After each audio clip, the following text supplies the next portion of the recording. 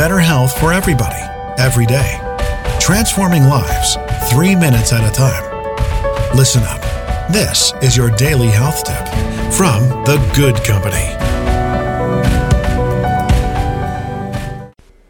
Hey you, it's Melissa.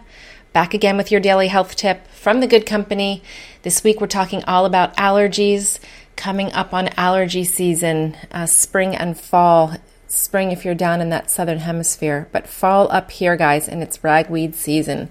So if you know that you are going to have allergies this fall, you really want to be preemptive, get a jump start, listen to some of these tips, and start incorporating them into your lifestyle. Today, I just want to mention, really important, that we stay super hydrated during allergy season. We need water, clear, pure water, to clean and flush our system.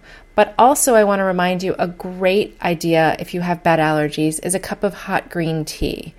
Number one, the steam will help to open up your nasal passages as you drink it, and we recommend 2 to 3 cups of green tea a day.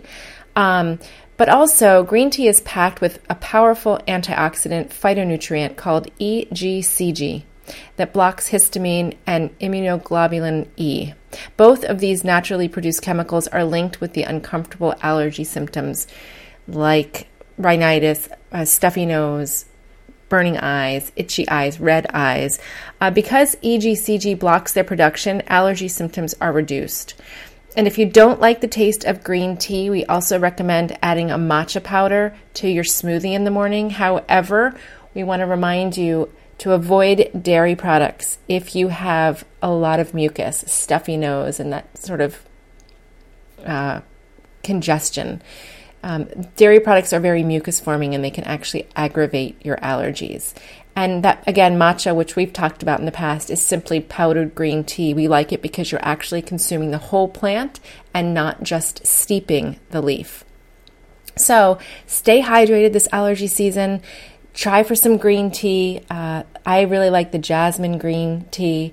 2 to 3 cups a day for your best results. Stay well this allergy season. Be good.